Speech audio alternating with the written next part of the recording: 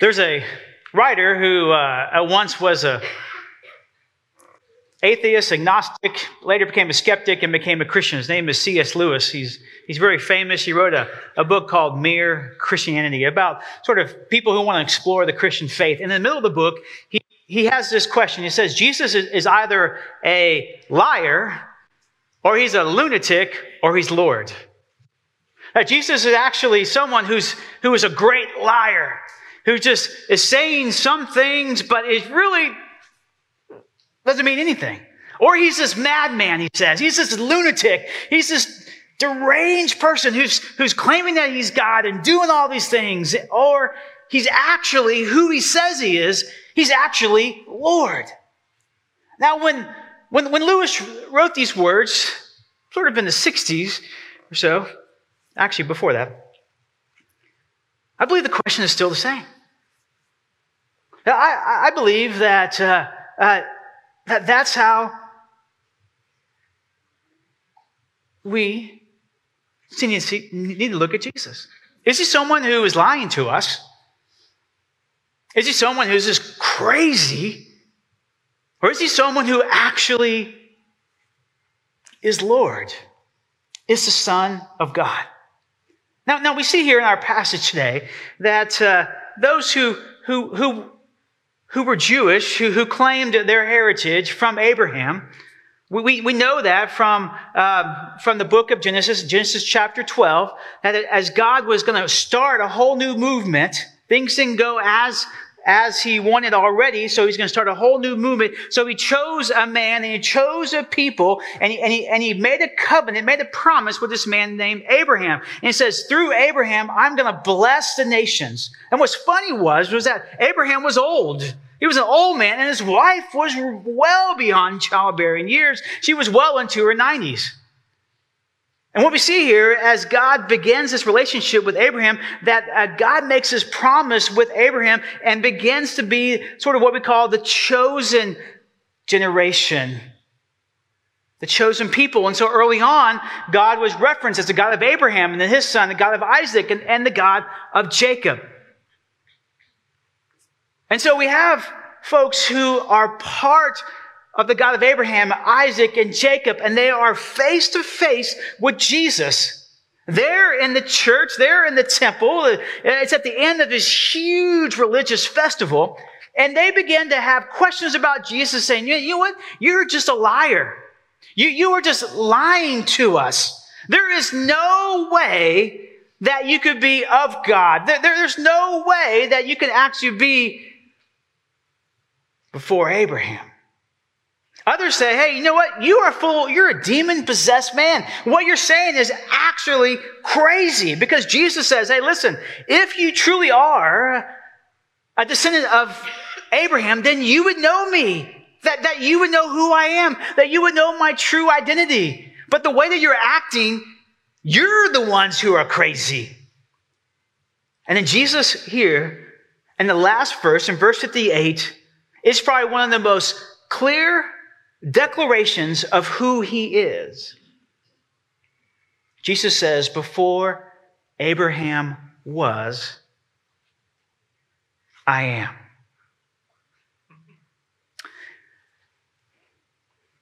Now, there are many religions, and there are many paths, there are many understandings and spiritual pathways. Many people in our world acknowledge Jesus. Some acknowledge him as a teacher, as a great teacher, a great philosopher, a great moralist, right? That we should forgive our brothers and sisters, that we should love one another. Some have taken this verse and they have reworked it. The Jehovah's Witnesses have taken this verse 58, and they have actually changed it because they don't believe that God could actually become a human. Neither could our Muslim brothers and sisters who claim fatherhood from Abraham. Neither do our Jewish friends either claim that as well, that actually Jesus was God who became man. And so our Jehovah's Witness friends, when they have this verse in their scriptures, they say, before Abraham was, they say, Jesus said, I have been, not I am. Jesus is very clear about those words, I am. In the Greek, the words are ego eimi. Jesus uses this phrase, I am, 7 times, a little bit more, maybe 8 times in the Gospel of John. I am the light of the world, he says. I am the bread of life. And Jesus knows the power of those words, I am. The power of those words, or I am, they come from Exodus chapter 3, where there's this man named Moses. And he was in the wilderness. And then one day he sees this bush, and the bush is on fire. The bush is not being burnt up. It's just on fire. And so he goes over to that bush, and there is the Lord. He says, hey, take off your sandals. This is holy ground. And the Lord reveals to Moses, hey, listen, I got a plan for your life. Moses, again, was about 80 years old and says, listen, I want you to go to Pharaoh. I've heard the cries of my people who have been enslaved, and I'm calling you to go and to set them free. Well, Moses is like, whoa, that's not what I had for my life. No, that's God's plan that Moses had for his life. And as Moses and the Lord are having this conversation, finally Moses says, well, I need a name. I mean, if I'm going to go to Pharaoh, I need to know your name. That's a bold question, right? Give me your name. I need a name. It's actually several times throughout scriptures, people say, I need to know your name. Who are you? And at that moment, the Lord reveals his name. I am who I say I am. It's actually 4 Hebrew letters that come up with the name Yahweh. That was a name that no Jewish person ever spoke. It was the holiest of holy names. I am who I am. And if anyone would ever speak that name out, or even was crazy enough to claim that that's who they were, then the punishment and the law was to stone them, was to put them to death. Jesus knows exactly what he is doing. He knows exactly what he is saying. And what he's saying here is that before Abraham was, I am. You know what? I was with Moses in the bush. I was there. I am. I was actually with Abraham when God met him and made the promise. Actually, I was with Noah as he was building the ark. Actually, I was before all of creation, and everything came into being through me. I am. I am. And we see this affirmed throughout the scriptures. When the Apostle Paul was writing to the church in Colossae, he says that Jesus is the visible image of the invisible God. And the Greek word there is fingerprint. And that when we see Jesus, we actually see the exact representation of God. I've said this before. Philip Yancey says, there are a lot of things I don't know about God. There are a lot of questions I have about God, but I sure hope he's like Jesus because I love Jesus. The writer and preacher in the book of Hebrews starts off his sermons by saying, you know what? God has spoken to us through a number of prophets, but now he has spoken to us through a son. And that son is the radiance of the glory of God. And it's through this son that we are sustained. And it's through this son that we are purified and made white as snow and are forgiven of our sins. And they're speaking of Jesus. The Christian teaching is that Jesus is fully human, at the same time, fully divine. And you can't parse them out. That Jesus is not just a man, but he's God. Abraham was a man after God. Abraham was a man of God. Jesus Christ was God who became man.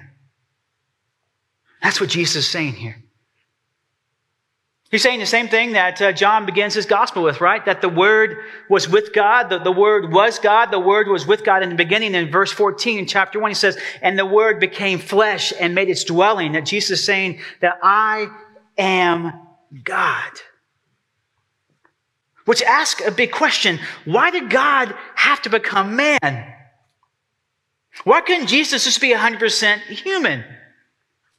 Why was it so important for God to send his son? Why did God have to bring his son? Why did God have to have a God-man? Which then begs the question for me is, maybe the problem of this world cannot be resolved by humanity. Maybe all the brokenness in this world, the brokenness within me, the brokenness within our family and our churches and our world, it cannot be resolved just on a human level. That nothing in this world can actually resolve the pain and the heartache of this world. That no philosophy, no self-help theology, nothing of my own doing can actually resolve the pains of this world. That in this world, God recognizes that it's broken. It's not what God wants it to be. I'm not what God wants to be. That it needs someone from the outside, someone who is God himself, to come and to resolve, to heal, to recognize. That's so contrary to where our world is, right? Because our world says that I can heal myself. I was with a friend this week. We were having lunch, and he was talking about when he was pastoring. He had this. He sort of read this book and shared it with his church. And he said there's sort of two forms of church. One church, he calls it a rowboat church. I have to say that right. I'm so East Tennessee now. Rowboat, like a rowboat. I'm from Texas. I remember when my wife had moved from Florida to Texas, and she came home from a kindergarten, and her mom said, "What did you learn today?" And she said, "I learned ride, Sue, ride." Now I say rowboat, but yeah. So he said, "There's these rowboat churches." Rowboat churches, where basically you sort of get in the oar, right? And it's all up to you, right? You're guiding yourself. It's all up to you and your strengths. I actually remember I had a one of my youth group girls. She won a gold medal rowing in the Olympics. It's an amazing story. And so it's all up to me, right? All up to my strength. And we just row. And some of you are probably saying, I'm just trying to row through the day. And I am tired and I'm exhausted. And as I told my mom, turn off the news. But we're just rowing and we're trying to make it. And he said that their churches are called the sailboat churches. I think I said that right. Sailboat church. Where they sort of just put up the sails and let the Holy Spirit just take it. I mean, Jesus is talking to folks who are so ingrained. See, their approval is because they are children of Abraham.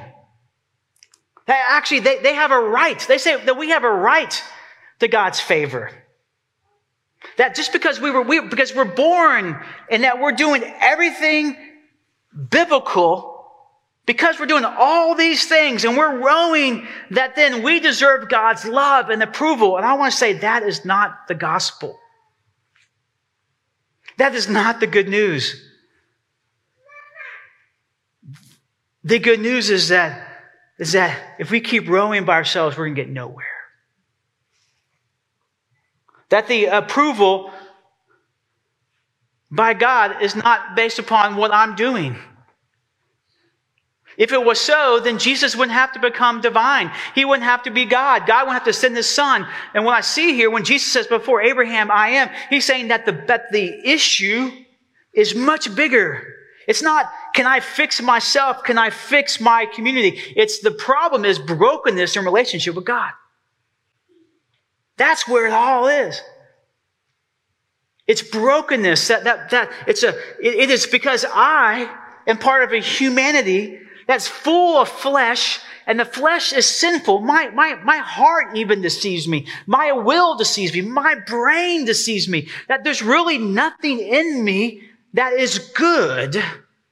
But because of the power of the Holy Spirit, when I come to accept Christ, and it's His righteousness, and it's His grace, and it's His love, and it's His obedience, and because He was the Son of God, then what? Then I can approach God with boldness. And I can wake up every day. And I can live my life not rowing, but I can set my life as a sail, and through the power of the Holy Spirit, He will guide me. I think this theology, this rowboat theology, does get into the church. Well, you got to do some stuff, right? I mean, I've been going to Bible study. I've been giving my money. I've been worshiping online. And you know what? My life is miserable. I'm miserable. And I think about when Jesus met the man, right, who had all this money. And he comes up to Jesus and says, hey, listen, you know what? I have all this money. We didn't really say that, but we know he has all this money, and I've been doing all these things, right? I haven't murdered anybody. Well, good. That's a good thing. I'm so happy. You know, I haven't cheated on my wife. I mean, not physically. I might have thought about another one, but I haven't done that. And I haven't really coveted. I'm not really eyeing my neighbor's boat. That's really nice. I haven't done that. So what do I need to be? So what do I need to do to be good? And what he's saying here is that he's done all these things and he's still lacking something. There's still an emptiness inside. Jesus says, well, go and sell all that stuff. Get rid of it all and come after me. And the guy doesn't do it.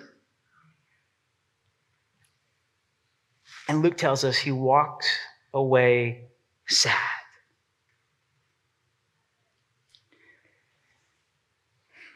Jesus was right there before him, told him, gave him the words of life. But he still felt like he had to do it all by himself. I think what Jesus is saying here is that I'm not enough. I will never be enough, that I'm not righteous. But that he is. He is enough. Because before Abraham, he was. He's always been God. He will be God. And I think when I take a rowboat mentality with my life, I nullify the cross. Because when you think about it, why did Jesus have to go to the cross? He could have just died in old life, died in a nursing home. Why did he have to go and die on the cross? Because the problem is between us and God.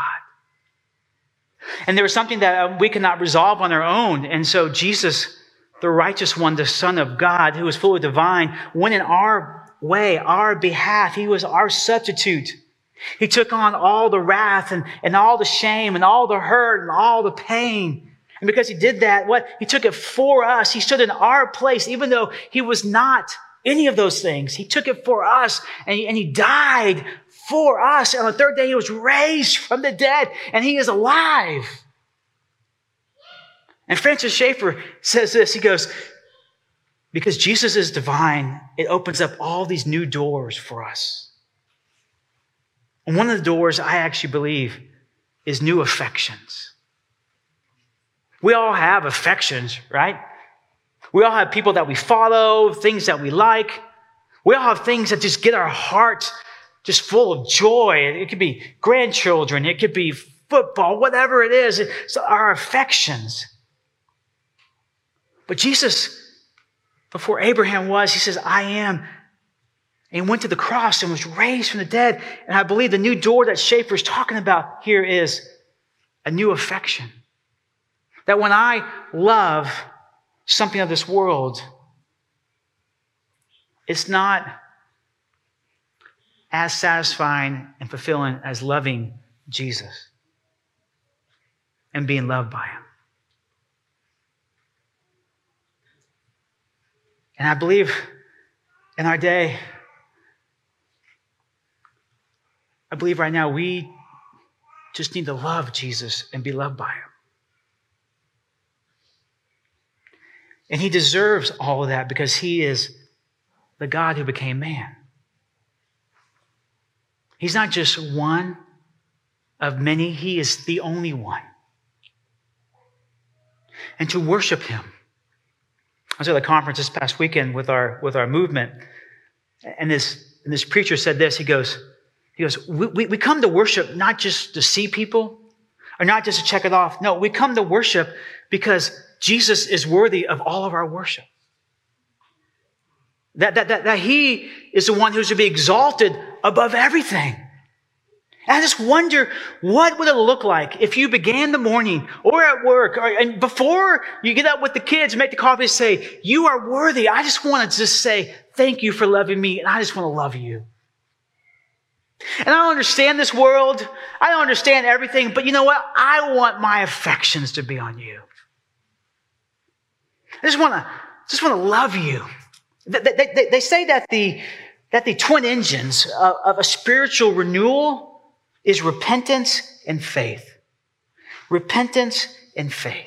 And they say this because what happens is I realize that my heart gets attached to different things of this world. And boy, do I get attached to college football. Isn't that right, Mackie? I do. I'm all wrapped up. And so I got to, whoa. But I get, so I have to step back a little bit, but I have to repent. And there's other things that our hearts, that we got to turn away, but then walk in faith that turn toward. And maybe as the Holy Spirit speaking to you right now, saying, you know what? Maybe there's something that is just, you're so obsessed with, but it's not bringing peace. It's not bringing joy to you. It's not bringing life. It's bringing worry and stress. Well, you know what that's called? An idol. And we need to repent. We need to lay that down and then walk in faith to a new life. See, the Jews, their affection was all about their heritage and their lineage. They didn't need to be saved. Why? Because they were the chosen ones. And they totally missed Jesus. They needed to repent of that. Jesus was calling them to repent of that and to walk toward him. One of the other open doors is that Jesus forgives us. That your sin is fully forgiven. And that when you and I say yes to Jesus, he's fully forgiven you. You don't have to worry, am I saved? And I wonder if he loves me. Yes, he does. Because why? Because he is the God who became man. And when he went to that cross, he satisfied, right? He put to death. He took it down into the depths of hell and he freed us and he gave us life. But some of us, we sort of walk around going, I'm not worthy. God would never love me. God hasn't forgiven me. And I think when we do that, when I do that, we are saying that Jesus is not God, man. He's just man. And we're not finding power in the cross. We're finding weakness and we're nullifying that. But Paul says there is power in this cross. And the power is when we realize we're fully forgiven.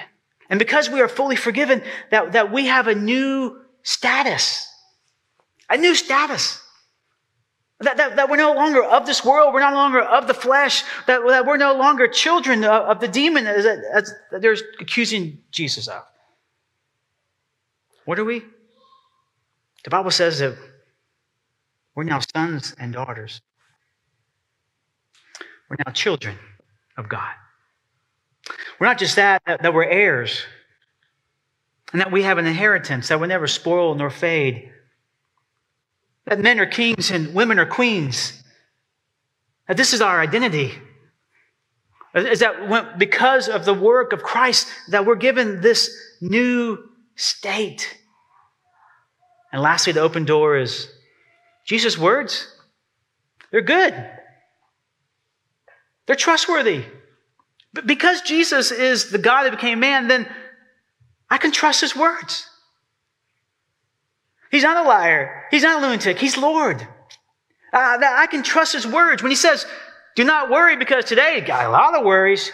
And that he said that he'll care for me more than the birds. I should believe that. And when I don't believe it, then I'm saying he's just man. He's not God. When Jesus tells me I'm going to have trouble in this world, but don't worry. Why? Because he's overcome the world.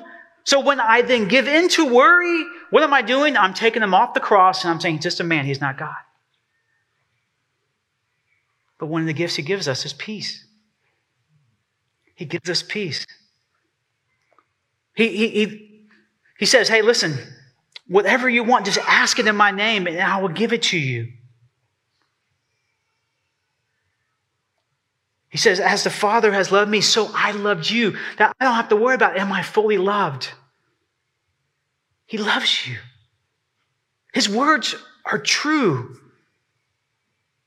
And he talks about this, that if anyone wants to come to me, that they'll be my friends, and we have fellowship with him. Today is the Knoxville Marathon. I guess we're all not running in it, right?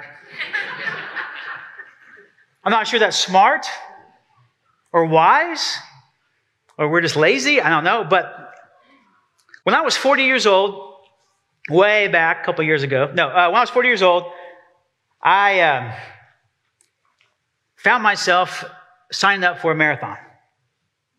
Now, if you knew me when I was a kid, I didn't make the basketball team because I couldn't run from one side to the other side. And I loved being an offensive lineman in football because we didn't really have to run. And I come home, I told my wife, hey, I signed up for the Houston Marathon. She laughed. And so we had these trainings. We had these trainings for 6 months. I go, hey, they're going to train me to be a marathoner. She's like, sure, this would be great. So I did.